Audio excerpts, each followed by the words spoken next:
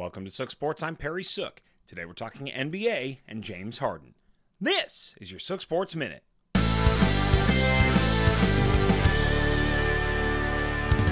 All in PA.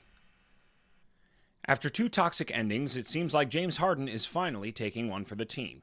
As a result of declining his $47.7 million option and telling management he would take whatever is left over, the guard has a more team-friendly contract. But don't feel too bad for the Beard. The 2-year deal is for $68.8 million, 33 of which are for next season, and can be opted out of in 1 year if things don't go according to plan in Philadelphia. The deal gave flexibility in salary to the 76ers to sign P.J. Tucker and Daniel House, and help facilitate the draft night trade for De'Anthony Melton. The next contribution Harden can make to the Win Now movement in Philly is to come to training camp actually in a condition ready to play. This is your Sook Sports Minute.